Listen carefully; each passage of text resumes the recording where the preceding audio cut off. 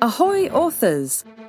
You're listening to the Writership Podcast, a show focused on helping indie authors master self-editing skills. So come aboard and get ready to find the treasure in your manuscript with hosts Leslie Watts and Clark Chamberlain. Welcome to episode 119 of the Writership Podcast. Today, we're talking about scene value shifts. I'm Leslie Watts, here with Jay Peters, a certified StoryGrid editor based in Seattle, Washington. To learn more about the podcast, visit writership.com/podcast. As you know, the podcast is sponsored by Jim Kukral from the Author Marketing Club. Jim just launched his new service for authors called Happy Book Reviews. We all know that books with more high-quality reviews sell more copies. HappyBookReviews.com is a service where Jim hopes to make your book happy with reviews. Check out the options at www.happyBookReviews.com because nobody likes a sad book. You can make your book happy with reviews. Yay! Welcome, Jay! Hey, thank you. Thank you for having me. I'm happy to be on the show. So we know each other from the StoryGrid training. Yes. In Nashville. Yes, and so you're a fellow StoryGrid certified editor, and it's been really fun talking with you about the submission today. Yeah, we have a great one coming up. Yeah, I'm really excited. So, but I want to, before we dive into everything today, I wanted to mention that if people want to find you after the show, where should they go? They can visit my personal website, which is at www.jmpeters.com, and that's spelled Jaym Peters.com. I'm also doing a blog series in celebration of NaNoWriMo that you can find at hugohouse.org/blog. I'm posting a new blog every Monday throughout the month of November. So if you're looking for inspiration and tips as you are powering through a great month of writing and creativity, I recommend you check those out. I do too. I looked at your outline for the series, when you shared it in our group, and it's outstanding. It looks just amazing. So if you're doing NaNoWriMo, and even if you're not, go check that out. We'll have it in the show notes, the links to Jay's site and his series on in the show notes as well. So yeah, go check that out for sure. Yes. Awesome. So I'm supposed to announce a couple of things. One is that we have a survey that we're doing right now, and of course, I'm forgetting the link for that right now, and I forgot to put it actually in the show notes. But I will find that before the end of the show, and I'll mention that. So Liz will be happy that I mentioned that. And then the other thing, there is another thing. Yes, is that the Patreon book club is going to be on, I believe it is November 16th this month. And I'll get more details about that too, but you can always check out the show notes for that. And you can gain access to the Google spreadsheet that has all the podcast episodes with the genres and the topics discussed. And you can find that through www.writership.com/index. And once again, I do want to say that the show notes are becoming more and more robust. I'm just adding lots of resources and ideas and thoughts as I prepare the note for the author. And so I urge you to go check that out, especially too, to check out the editorial missions. So, yeah. This week, do we have a quote, Jay? Yes, we do have a quote. Excellent. This quote is from Sean Coyne, the author of the StoryGrid. And he he said, "A story event is a meaningful change in the life of the central character, and that change must be expressed as a polar value, life/death, lie/truth, cold/hot, etc. All that story event implies is that something has to happen. The scene begins someplace positive and ends negative, or begins negative and ends positive, or begins positive and ends doubly positive, or begins negative and ends doubly negative. It has to turn. Things have to be different at the end of the event than they were when it began."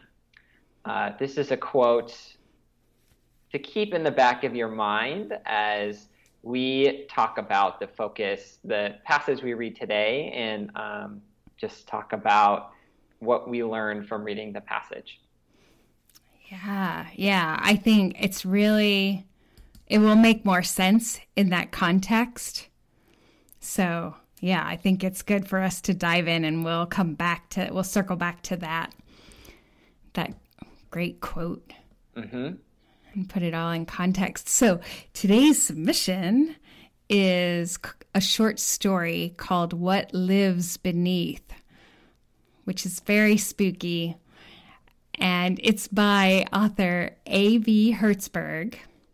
And the author is calling it fantasy or suspense. Her target for this was 7,550 words. And Jay is going to read for us today the beginning of the story. Okay, so you can take it away. All right, this is What Lives Beneath by A.V. Hertzberg. On the distant hilltop, a sacrificial fire blazed, its lambent flames interrupted by dark, wildly dancing figures that leapt in the air and twirled about with loud yips and shouts. Unnoticed, she stared fixedly at the scene from the shadows of the lowland.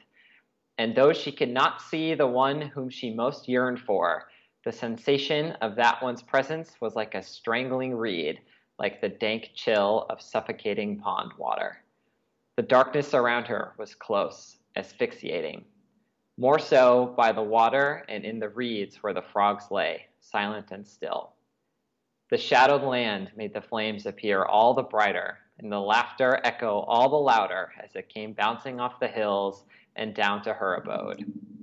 The sounds were like stinging nettles to her ears, stinging and burning, unpleasant and hateful. Her hands, sunk deep into the cold, slimy mud of the lake, clenched spasmodically, her nostrils flared. The acrid sense of smoke, burning flesh, and the fresh metallic blood of slain livestock were little better. None of it soothed the clenching emptiness in her middle. None of it slowed the wildness of her breathing. None of it warmed the unbearable chill that radiated through every last fiber of her being. No, none of it could. Not when he was still there, still here, still on that hill so close, and unreachable. Time passed. The fires died as the whole world became that ghostly silver that appears just before morning truly dawns. A young couple made their way down the hill. Drunk and holding on to each other, they laughed at every stumble. They had forgotten their fears, forgotten their sadness. In that moment, they were happy, oblivious to all but each other. It wasn't right. It shouldn't be that way. They could not be like that. Not in front of her. Not ever. Never, never, never. No. How dare they? How dare they? How dare they be? With a loud crack, sharp iron tore into raw wood. The split halves of the log clanked onto a growing pile of lumber that had already met the same fate. A pause, and again the swinging axe cut through the air.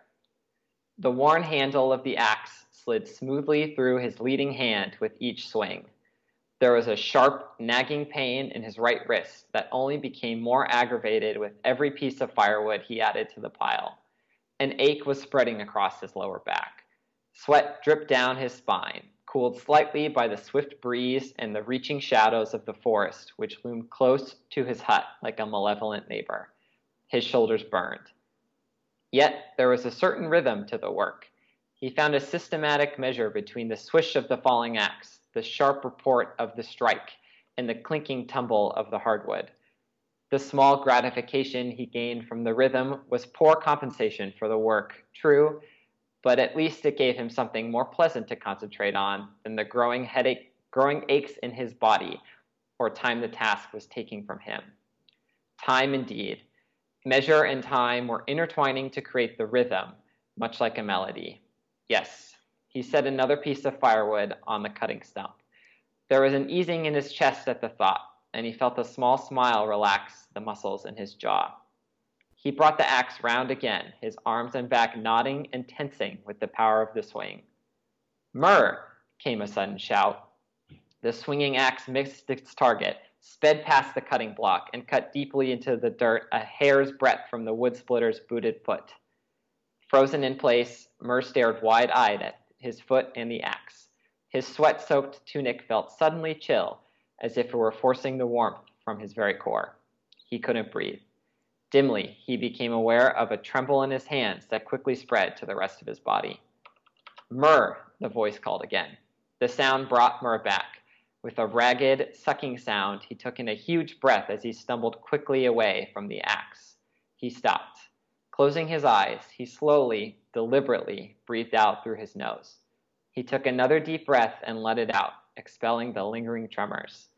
When he opened his eyes, it was to level a burning glare of cold fury at the all too familiar figure who had come to stand near the haphazardly stacked wood that leaned against Myrrh's small, thatch-roofed hut.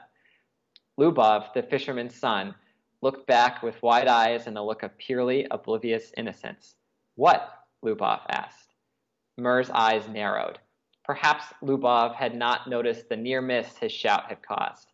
Then again, even though Lubov had protected Myrrh from the stronger and larger boys when they were young, he had not been above the occasional sadistic trick. A light wind rustled the leaves of the shadowy forest trees. It picked up speed as it passed through the primal wood and blew loosened strands of Myrrh's long dark hair across his face. Lubov's sun-kissed curls danced wildly, a contrast to the almost blank nature of his gaze. The silence built thick and heavy between the two men. Only when Lubov shifted and glanced down did Myrrh speak. "What is it that you came here for?" Lubov frowned. "We are friends, are we not? Since when has it been strange for me to see you?" When Myrrh did not respond, Lubov sighed. His wide shoulders dropped slightly, and he leaned warily against the woodpile as he reluctantly gave in to Myrrh's irritation. "You weren't at the ceremony last night." With a roll of his shoulder, Myrrh dismissively turned back to his previous task. He grabbed a half log and clapped it down on the cutting block. When he hefted the axe, Myrrh raised his eyebrows at Lubov. His old friend could read him well enough to tell the conversation was over. Lubov's cheeks flushed. "Jury and his woman drowned sometime this morning." "That's sudden, but not surprising. Drowning deaths were common these days." Viciously, Myrrh swung the axe. The force of the swing shot a large chunk straight towards Lubov's head, and only a quick stumble to the side saved him from a flying piece of ash. "Gods, Myrrh, what are you doing?" With grinding teeth, Myrrh turned back to Lubov, who now sat cross-legged in the dirt where he had fallen, eyes throwing daggers. "I'm trying to get these logs split before sundown," Myrrh snapped. After a moment, he rubbed his temples with a sigh. "Will you be all right?" Ignoring the question, Lubov lashed out. "Are you not bothered at all? We've known Jury since we were boys, and all you have to say is, 'That's sudden, I need to split logs now?'" Myrrh silently studied his friend a moment. Lubov's eyes were dark, his face drawn and pale. Though cross-legged, his muscles showed ridged through the thin fabric of his worn tunic. The fists he rested on his knees were white-knuckled and quivering. Still holding his axe, Myrrh answered evenly, "I'm bothered, but it's not Jury's death that's bothering you." Lubov's head ducked down. His silence might as well have been an affirmation. Myrrh nodded slightly. Iska, Lubov's betrothed, had drowned just before harvest the previous year. Heaving another sigh, Myrrh looked towards the sparkling blue waters of the lake and, barely a quarter league distant, the village. One of the smaller fishing villages that eked a living from the massive body of water. It squatted like a sullen child at its mother's feet, nestled in a small cove at the bottom of 2 rolling green hills. How many has it been since then? He'd long ago lost count. Casting a sidelong look at the man before him, Mur spoke slowly. If you are concerned I won't be there to play the harp at her ceremony, don't be. I'll play for you. Lubov heaved himself to his feet and lunged close to head and shoulders over the smaller man. He fixed Mur with a piercing stare. You should be at every ceremony. It's what the town pays you for. It's your duty. They die whether I play or don't, Mur said, standing his ground. His pulse raced. They think the gods are pleased enough with my music to offer them reprieve. The more fools are they. You are the fool, Lubov hissed, his eyes flashing. Abruptly, he turned on his heel and stalked away. As Lubov left, a large gray cat stretched lazily into sight, glanced mockingly at Mur with luminescent yellow eyes, then swaggered after the fisher's son. The hairs at the nape of his neck prickling, Mur watched the cat warily until the two disappeared around the corner of the hut. He wasn't sorry Lubov had chosen to leave. Letting go the breath he just noticed himself holding, Mur leaned his axe against the woodpile. His hand ached strangely. Curious, he glanced at it, only to pause.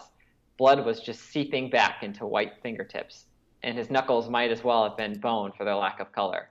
Had he been gripping the axe so tightly? With swift steps, Mur almost ran to the nearby well and swiftly drew the bucket. With a chilling splash, he poured the entire icy contents over his head. After violently shaking the water from his eyes, he repeated the process twice more. Thoroughly soaked, he leaned against the rough-hewn stones of the well and stared, almost unseeing, at the large stack of unsplit logs. A gust of wind hit his still dripping body, raising goose flesh. He shivered. Though still early in the season and not yet harvest, the air already carried the bite of autumn. So little time. Every moment of his days were spoken for. Wood splitting, fence building, tending the fields, hog feeding. Then there were the funerals and almost nightly community sacrifices to beg the gods for relief. Almost everyone had plowed a protective trench around their homes to ward off the evil luck, himself included, but it had done little to no good. None of it had. Okay, thank you. Yeah, you're welcome. So this is a really interesting story, and I was struck while you were reading it that it's kind of right. It's set in a place that is different from our own, right? Yeah, very different from our own. Yeah. But we're talking about very modern concerns about, oh, there's just so much to do and not enough time to do it. And that's a universality for all of us, right? Yes. Whether it's stacking wood and feeding pigs or, sending email and mowing the lawn. Yeah. Yeah. And I like that. I like that we can pull our own concerns can mix with this unique environment, and we can use that to tell a story. Yeah, I think that's something the author does really well in showing that wherever we are in all places in life, there are similar issues that can create a universality that even though this is in a different place than we are, there's definitely something we can relate to. Yeah. So when we were talking about this before, we were kind of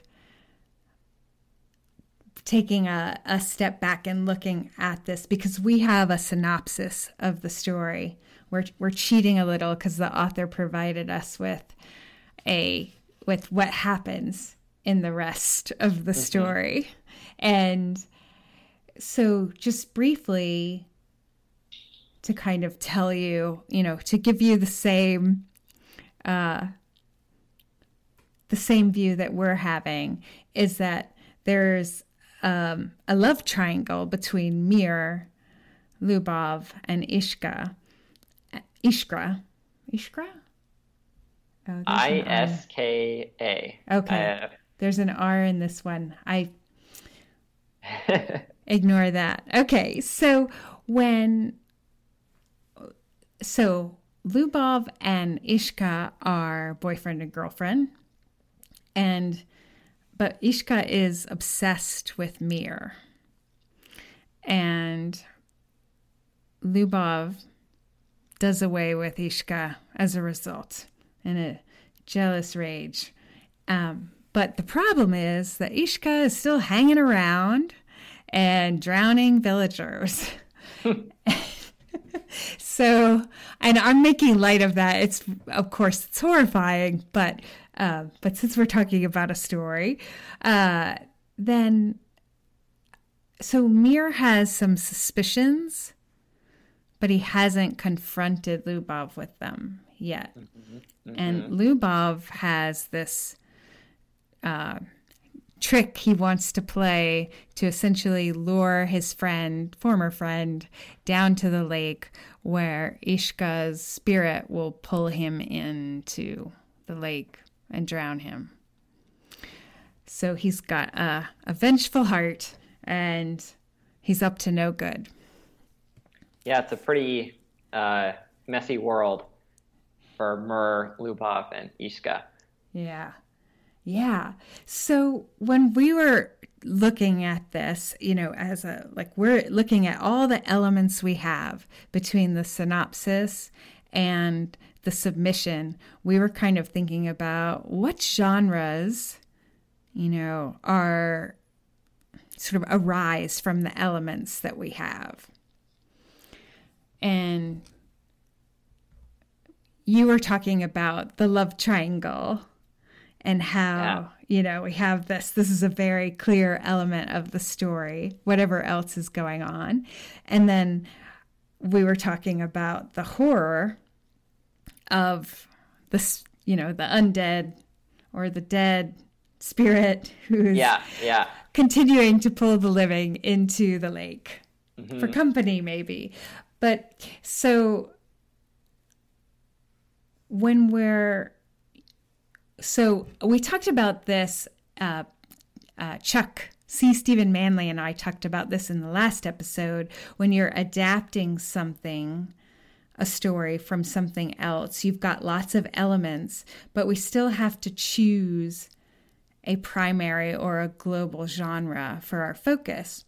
And so what you and I talked about is the next step is, like, if you accept that you must choose the global genre, then how do you choose? Which would you choose? So we have a story that has two really strong elements, and we would, as editors, we would talk to the author and find out what their intention is.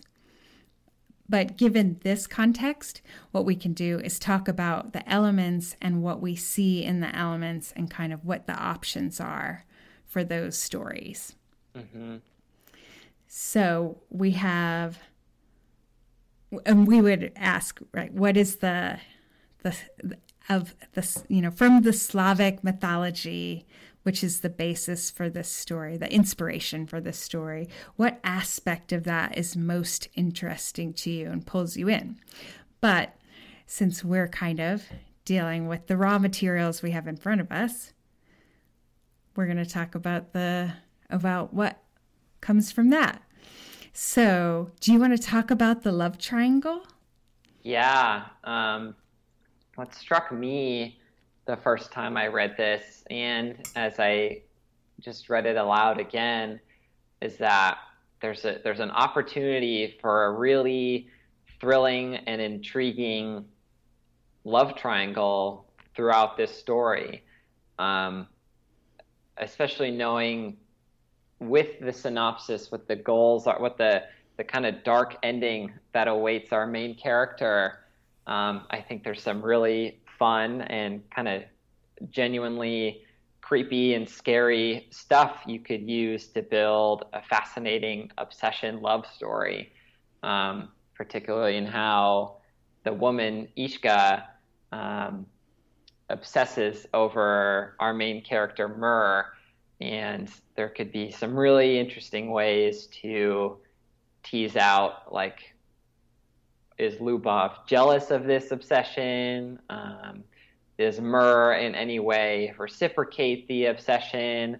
I think the raw materials are here for something that could be really cool and really creepy at the same time. Cool and creepy. I love it.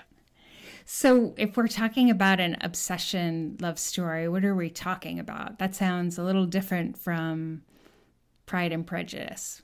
Yeah, much different than Pride and Prejudice.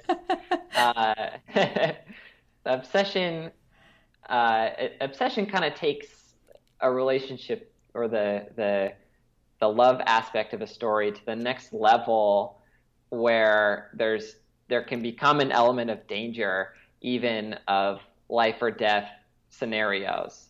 And given the horror aspect that's already part of this story, I think that makes an obsession story, a lot of what I'm seeing in this story totally ties it into that obsession type of story. And another kind of fun thing about obsession stories is they usually don't end very well. And based on what we already know about the goal from the synopsis, it's not going to end well for Mur. And I just think this could be a very interesting and very cool obsession story. Right. So when we're talking about obsession stories, The Great Gatsby is one. And I think Basic Instinct is one as well. I haven't seen Basic Instinct or read it. It's been a very long time since I've seen it. But that's what I recall.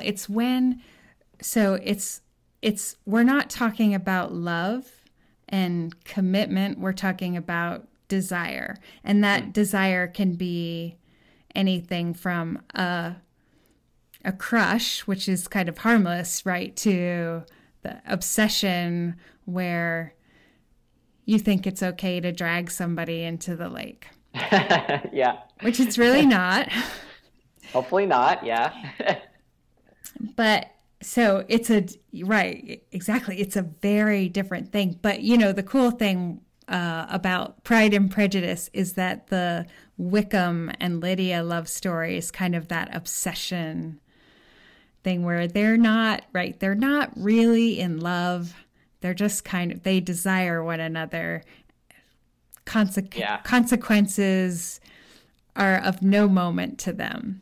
It's cool that obsession story is in Pride and Prejudice, but it doesn't affect our main characters. So we kind of get a taste of what it could be, and because it's Mr. Wickham, it's a taste of what could have happened to Elizabeth. But ultimately, because it ends so badly for Wickham and Lydia, we're glad that we only have our brush with obsession and get to see a more truthful love with Elizabeth and Darcy.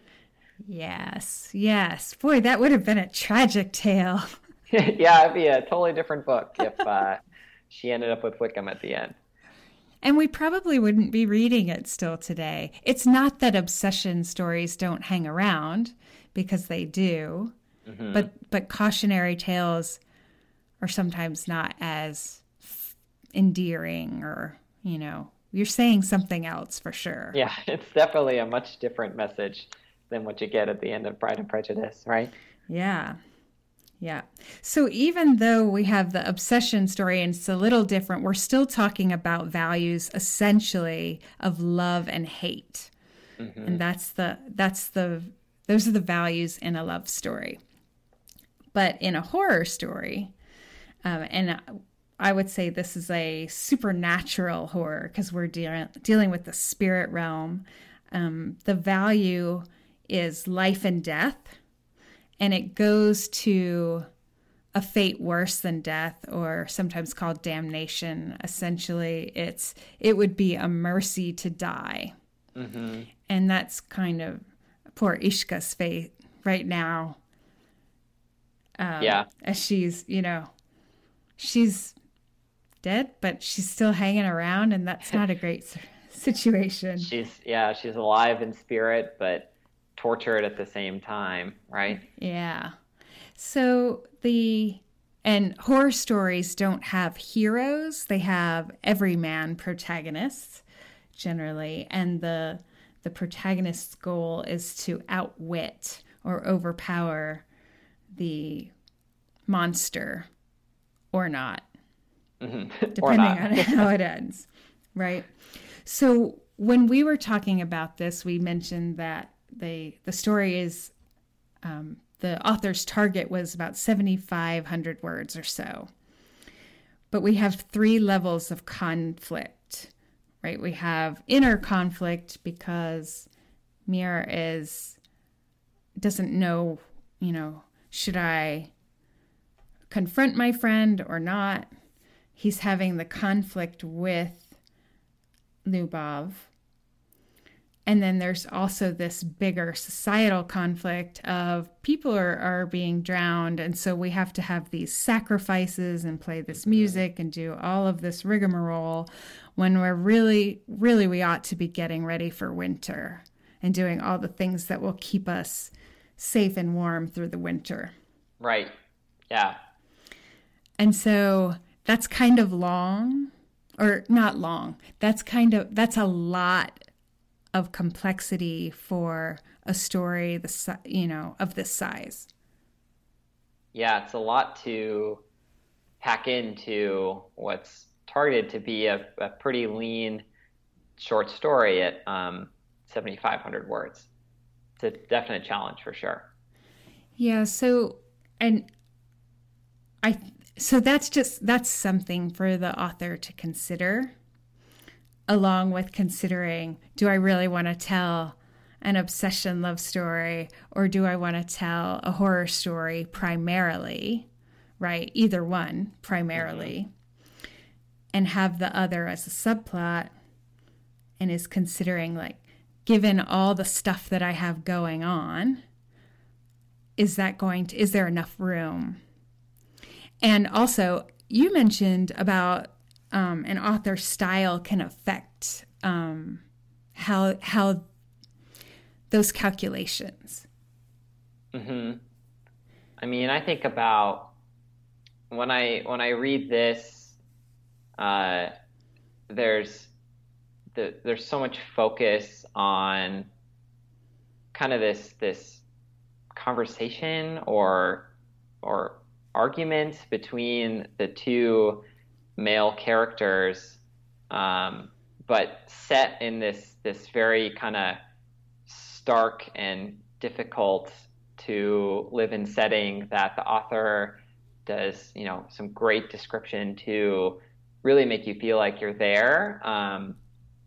So using those stylistic choices to their advantage to say, given what I've already kind of set the scene to do, what can I use from this to further my genre choices and make something that will, could be really scary, or it could be that obsession love story, or even if a different genre comes to mind for the author as they're finishing this, going in that direction. But I think all those stylistic choices that the author is making can really inform those decisions.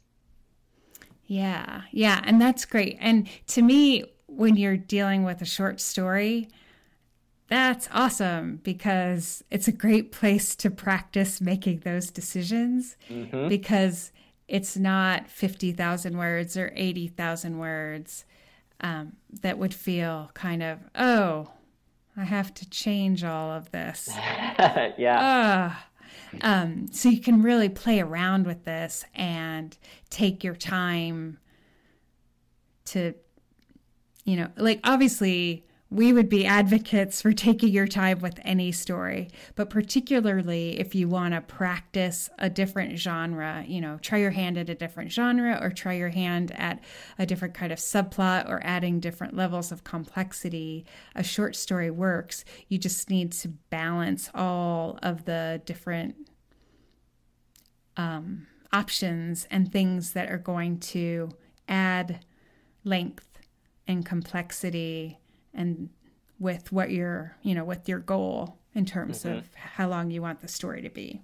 Yeah, that's of course the challenge with every short story, but it's also the opportunity to really test yourself to see what can you pack into that short amount of space. And it can also teach you, if you're thinking about writing something, and if you think, oh, I have 50,000 words to do it, maybe you include it. But if you have 7,500 words, then maybe you make the decision to not include it. And learning how to play with those limits and constraints, that's an amazing exercise for any author. Yeah, that's a great point. So if we're looking at the values of love and hate in the story, and we're looking, as a possibility, if we have an obsession story, and we're looking at the values of life and death and a fate worse than death as a possibility for the global story of horror, if that's the case, and we look at Sean's quote that, we have, a story event is a meaningful change in the life of the central character, and it can be expressed as one of these values, right? Life, death, lie, truth, cold, hot, strength, weakness, right? And the story, if to have a story event, which is what what a scene is, we have to have a change on some level, and it can be a wide range of change, but it needs to be something that relates to the global value that you are working with, or at the very least the subplot, but really everything, every story event and scene should impact or affect those global story values. And so what we're going to do now, is look at the scene and see what happens in the scene, and then compare it to these two potential global values, and then wrap it up in a nice bow to provide some good suggestions. Yeah. Okay, so when we're looking at a scene, just in, editing, whether you're an editor or you are the author and you are at that, that's where you are in your revision process, we ask a series of questions. And the first question is, what's literally happening, right? Mm-hmm. And we ask these questions with Sean in episode 116. So that's another example of this. If you just really want more of I need to understand how to apply the 5 commandments of story and analyze the scene. That's another great episode to check out. Mm-hmm. So if we're looking at this scene, what's literally happening, Jay? Lubov and Mur are talking outside Mur's house. It's not a particularly pleasant conversation, but they are talking. They are talking, and Lubov interrupts Mir's work. Yeah. And it's not a cordial, as you say, not a cordial coming together of friends. So then the second question would be, what's the essential action of what's happening? And that question is really getting at, it takes into account the motivations of the people. And so if we were to, just kind of based on this scene, what's the essential action, or what's one way to describe the essential action that's happening, of what's happening?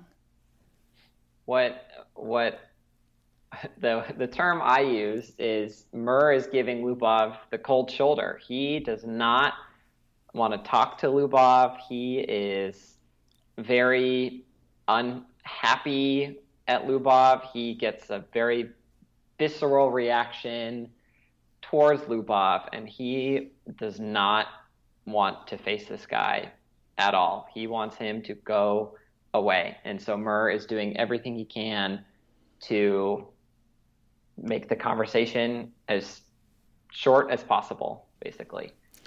Yeah. And good point, because you're looking at it from Mir's point of view, because he's our point of view character here. Mm-hmm. So if we were looking at it from Lubov's point of view, we might say he's trying to provoke his friend, or he's trying to get something, or he's, I'm not exactly, I don't have that one off the top of my head, but something along those lines, that he's trying to provoke his friend, trying to get him to do something. We don't necessarily know what that is. Yeah, and when you're writing or when you're editing your story, it's great to look from both points of view and be able to think about what is the essential action of both, or if there's more characters, of every single character. I feel like a good analogy is to think of your characters like you're watching them on television, and they're actors that are doing all the things that you're writing down. What does that look like for all of them, and what's the subtext that you can pick up between what their actions are? Right, and that's exactly it, right? It's the subtext, because we don't want to be on the nose with everything, right? We don't want necessarily Mir to say, look, I just don't want you around. Would you just go? Instead he's ignoring him. He's not answering the questions in the way that he knows Lubov, or I suspect the way he knows Lubov would want him to answer. He's not taking the bait. Yeah. And so that's what we're aiming for in our scenes, rather than having them be very on the nose, which is why we're looking for that essential action underneath. What are they trying? What's the motivation, and therefore why, what are they doing? Mm-hmm. So after we kind of get the conclusion, and because we're looking at this from Mir's point of view, and he's giving Lubov the cold shoulder, we ask ourselves, what's changed in the scene, basically? So when we look at the beginning of the scene to the end of the scene, what has happened? I mean, we know that Lubov has left. He doesn't seem to have...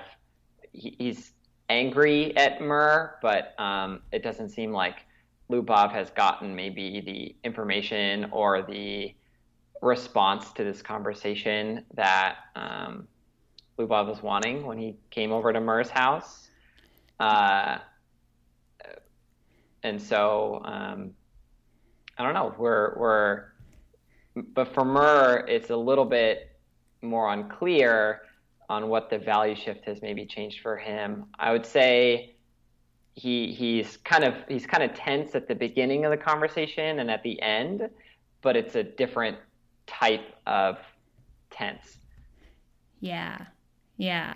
So it's clear that Lubov doesn't get what he wants, as you said. Mm-hmm. But yeah, Mir we kind of said this, he's tense without really being aware of it at the beginning, and he's tense and aware of it at the end. Aware of it at the end. Yeah. Right?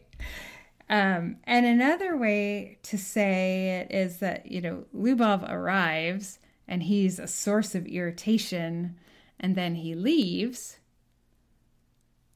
Mm-hmm. And so there's still irritation, but at least he's gone. And there's a moment when Lubov says, well, I wasn't sorry he left. Yeah. I'm not sorry he's gone. Okay, so you can come up with, for this question, you can come up with all kinds of different things that change. Right. It could be day and night. It could be, like in the quote, cold and hot, life and death, courage and cowardice. But you want to kind of look at what's the range of things that change in the scene. And then the fourth question is, what are you going to, right? If you were doing the StoryGrid spreadsheet, you would be asking, what value are you going to put in the spreadsheet? Mm-hmm. But let's put the spreadsheet away for a moment. We're just looking at the scene, but we want to look at how it relates to the global value. And it doesn't have to be the same as the global value. It doesn't have to be precisely love, hate, or anything on that scale, or life, death, to a fate worse than death, or anything on that scale. But it has to relate to that in some way so that you're moving the protagonist closer to or further from the goal that they're pursuing, what they want and what they need.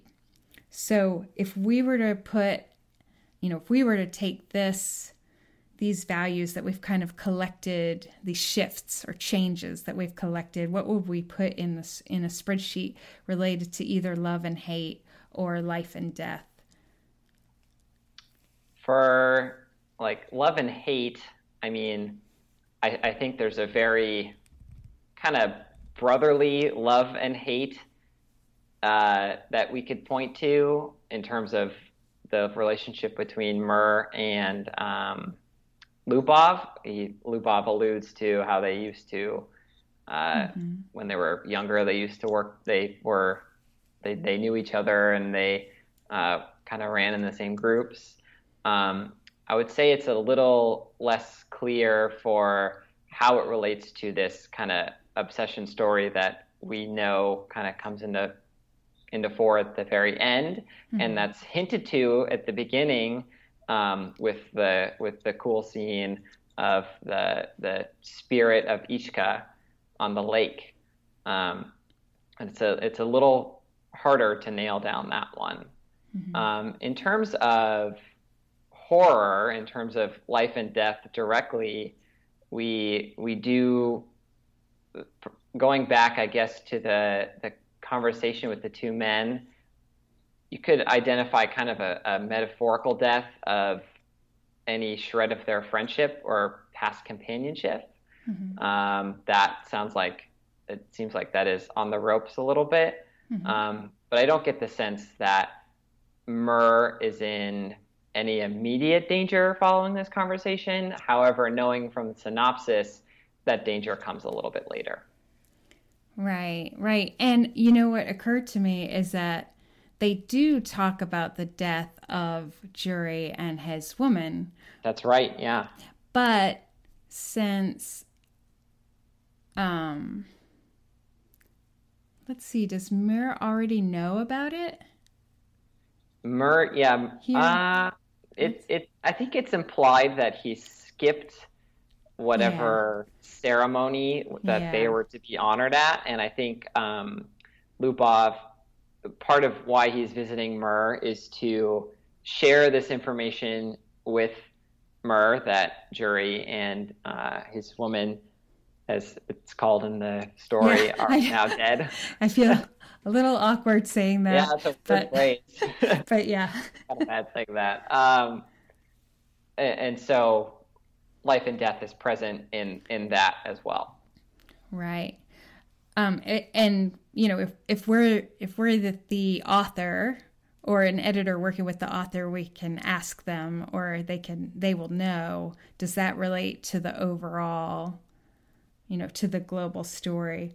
But overall, if we're looking at what the essential action and what changes from the beginning to the end, we don't see that it's really, we can't tell on the face of this whether it's impacting Mir's life or death, or possibility of a fate worse than death.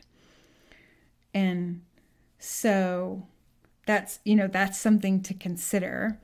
And then we go on to the 5 commandments of story after doing those 4 initial questions. And so in this, we have the inciting incident, right? Mir he's chopping wood, trying to keep his mind off things. And then the thing that throws him out of stasis, essentially, is that Lubov shows up. Right. And he gets this. We know it's the inciting incident, not because Lubov says anything out front that's like particularly aggressive or shocking. It's just Murr's kind of internal reaction, how his body so viscerally reacts to hearing this man's voice. Yeah, so much so like he almost cuts himself with the axe. He almost chops his foot. That's unpleasant. So when Lubov shows up, within Mir arises this desire for him to get the heck out of there. Yeah. So we have inciting incident, check. Yep. So if we're looking at the progressive complications, right? Again, progressive complications are when the inciting incident happens, the POV character has a desire and they take action toward that desire, but they are thwarted. Mm-hmm. So if Mir wants Lubov to hit the road, what are the obstacles? What are the progressive complications? And that they're not just obstacles, but they're obstacles that make it increasingly unlikely that Mir is going to get what he wants. Mm-hmm. I mean, they're kind of dancing around that why Lubov is there isn't just to report Jury's death. Mm-hmm. It's that Lubov is trying to get something from Mur, whether it's maybe an apology for not coming to the ceremony or an extra level deeper that it's kind of core to the tension between these two guys. And so it's when one of the progressive complications, I think kind of the core one, is when Mur kind of calls Lubov's bluff on that. Mur just says to Lubov's face that it's not Jury's death that's bothering you. And then that's when things start to get a little bit more heated. Yeah. So overall, if we were to kind of categorize these complications, then Mir is trying to give Lubov the cold shoulder, and Lubov isn't having any of it. Like he's either not getting it, like it's going over his head because it's too subtle, which that's not what's going on here. It's that he's stubborn enough or determined enough to stick with it. Mm-hmm. And so then Mir is kind of, he's giving this lukewarm, like Lubov has just told him, hey, Jury and his woman drowned sometime this morning. And he doesn't get the reaction he's hoping for. So he keeps poking and poking and poking. And then there's this moment when Mir says, I'm bothered, but that's not why you're here. Yeah. So why don't you just a little bit more tense? Fess up. It's right, this kind of turning point in a way, moving in that direction. So, but moving in the direction of what, right? Normally when we look at the progressive complication and then we would look for a turning point, that would we get to a point of no return where the POV character has to make a decision. Mm-hmm. And it's a best bad choice, or it's a choice between irreconcilable goods. And here there's a sort of, it's very much in subtext, and I think the scene could probably use some, making this more explicit, is that we find out in telling, in summary, that Ishka, Lubov's betrothed, had drowned just before the harvest the previous year. So this is a pretty big revelation, but it's it's dropped in the middle of this telling, and it seems to be Mir just trying to decide, should I confront him or should I not? Mm-hmm. But it's not completely clear. Yeah, it's not.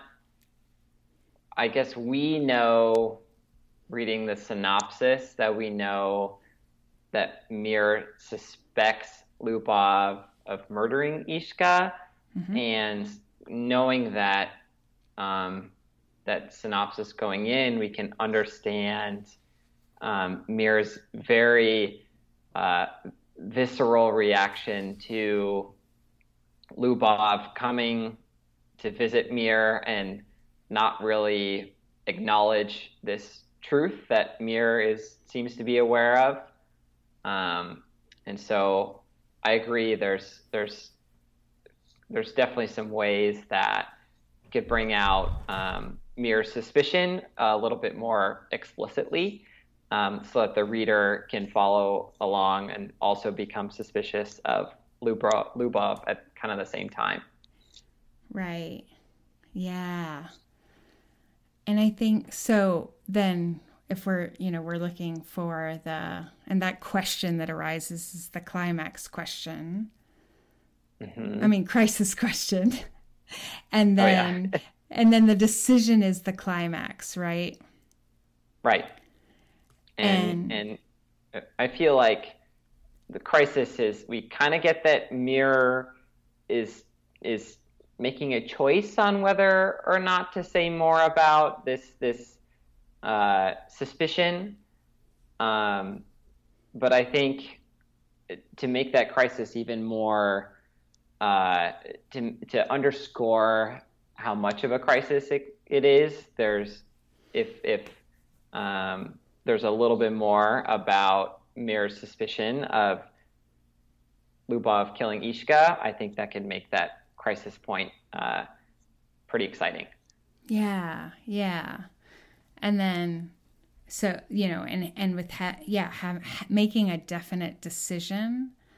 And again, it doesn't have to be on the nose, but in some way indicate whether, he's looking at his friend pointedly or, something Mm-hmm. like that. He's deciding clearly I'm not going to bring it up, or clearly I am, which would be clear because he would have brought it up. Yeah. But what we have essentially is either passively he either decides and we don't know, or he just waits it out and Lubov makes the decision because he says, you are the fool. Mm-hmm. And he leaves. Mm-hmm. And so the resolution essentially is that Lubov leaves and Mir is not sorry he's gone. Yeah, Mir he's happy Lubov's gone, but he's a little bit rattled still. Mm-hmm. Yeah, he's not, right. It's definitely not pure relief. It's just a little decrease in tension. Yeah. I can stop gripping. I can stop my white knuckle grip on the axe. On the axe, yeah. So then we kind of see him essentially taking stock of all the stuff he has to do still, though clearly that's going to be, the subtext is that he's mulling this over in addition to noticing all the stuff that he has to do. Right. He recognizes that he has lots of things to be worried about and things going on, but he recognizes that there's a bigger issue both internally and externally that he's gonna have to probably deal with sometime soon. And I think that will probably lead in pretty nicely into the rest of the short story.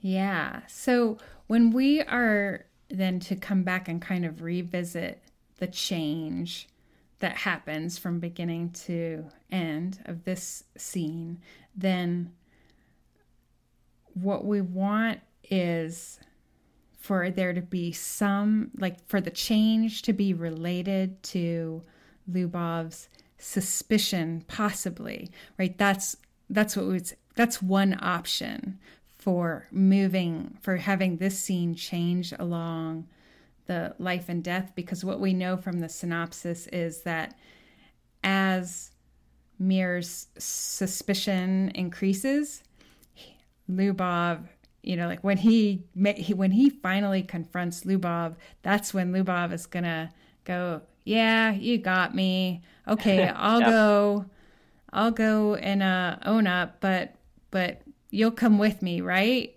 Just so I won't be alone. Mm-hmm. And then he can, do his trickery. So the author knows that the suspicion is going to lead to confrontation, which is going to lead to the trickery. And we don't have to know all of that, but it should be present in the scene, that there should be some way of telling, if we come back and look at it at the end of the story, oh, yep, he was moving further from or closer to life or death, or fate worse than death, or love or hate, in somewhere, whatever the range is for the story. Yep, whatever the range is for the story and for the genre. Yeah. Yeah. So that was a lot. But that's how we as StoryGrid editors analyze scenes. And you don't have to fully embrace the StoryGrid methodology to understand, kind of what that your scene should change from beginning to end, and that change should relate to the big change that happens in your story. Mm-hmm. And that these questions can help you figure that out. It's really fun to watch for how scenes change in your favorite stories and your favorite shows and movies, because the good ones do it super, super well. So I remember once I kind of grasped that concept, it made just seeing stories so much more interesting, because it's like, how's the scene going to turn, and what is it going to mean for the rest of the story? And so it's a really great concept to internalize and work into your own storytelling. Right. And you're working on the StoryGrid guide to Animal Farm, is that right? Yeah. I know you and Sean got to talk about Animal Farm a couple episodes ago. And of course, you got to talk about maybe the central value shift of the whole story, right in the middle when Napoleon officially takes over for the pigs. And that is just a amazing value shift. Yeah. That's a really cool scene. Mm-hmm. So yeah, that's cool. I'm looking forward to reading that. Thanks. It's been a really fun project. And I can't wait I'm working on it right now, so I can't wait to keep working on it. Awesome.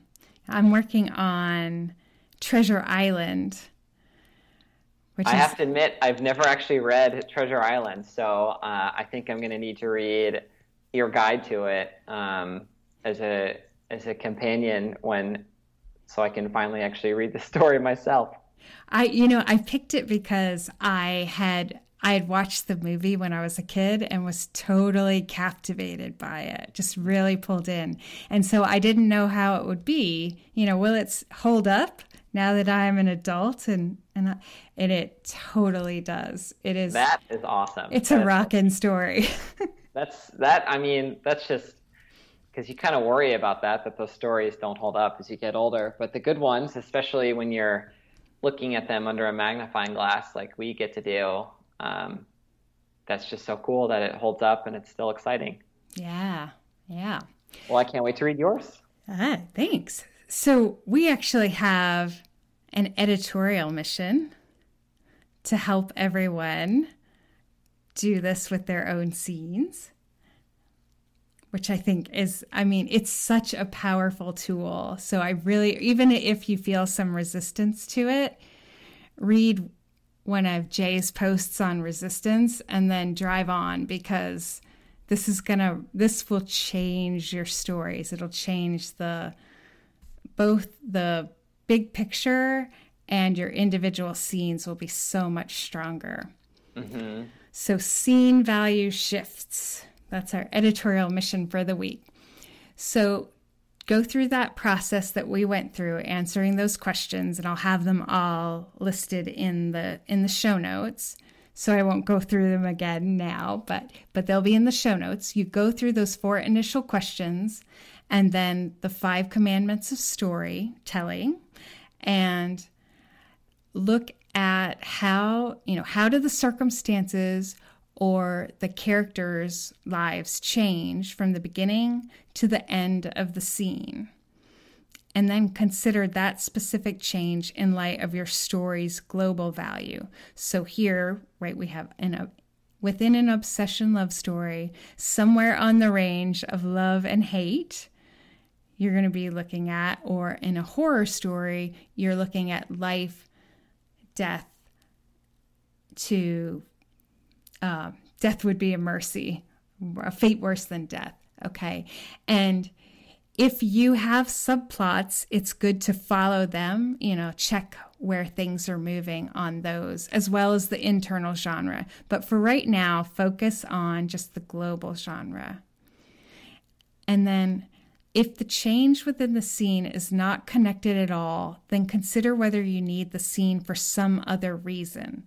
This is it seems like we don't, in light of the synopsis, this seems like a pretty pivotal scene.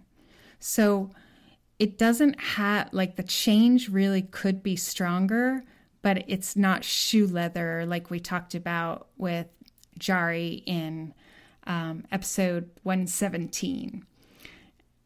So it's not, it's not that it's unnecessary, it's that it needs to be amped up. So if it's necessary, then you're going to want to add to your to-do list to revise it. Depending on where you're at, you might just kind of play with it just as an exercise to see, how can I make this change relate more to the global value and moving the character or the character circumstances closer to or further from, one of those values. So this can be a little tricky when you're first doing it. So if you get stuck, don't stay stuck. Leave a comment or write to me at hello@writership.com. You can leave a comment in the show notes, whatever's easiest for you. But don't stay stuck. This is a really powerful tool, and it's going to make your storytelling so much stronger. So a reminder that you can find the editorial missions and all of the information you need for them in the show notes, but you can go to writership.com/episodes2 and sign up to get those editorial missions delivered right to your inbox. And remember that the podcast is sponsored by Jim Kukral from the Author Marketing Club. Jim just launched his new service for authors called Happy Book Reviews. We all know that books with more high-quality reviews sell more copies. HappyBookReviews.com is a service where Jim hopes to make your book happy with reviews. Check out the options at www.happyBookReviews.com, because nobody likes a sad book. You can make your book happy with reviews. Okay, and Jim Kukral and the Author Marketing Club cover hosting and technical support for the show, for which we are deeply grateful. But our Patreon crew supports our time in preparing for the show. We have a new reward for the quartermasters level, and that's the Writership Podcast Book Club. Of course, it's not just any book club. You know me. I've got to make it very nerdy. So each month we choose a story from your suggestions and read it and analyze it the way I would for a story grid diagnostic. And then we'll discuss it in a recorded call. So if you want to find out more about that or other ways to support the podcast, you can visit patreon.com/writership. If you enjoy the show and want other ways to show your support, please leave us a rating and review on iTunes or Stitcher. If you want to have your 5 pages reviewed, please visit www.writership.com/submissions. Finally, thanks so much to Jay Peters for joining me today. You can check out the show notes for how to contact him and check out his excellent blog post series for NaNoWriMo. That's it for episode 119. We'll see you next time on the Writership Podcast. Ready for Leslie and Clark to help you find the treasure in your manuscript? Submit your pages to writership.org/podcast.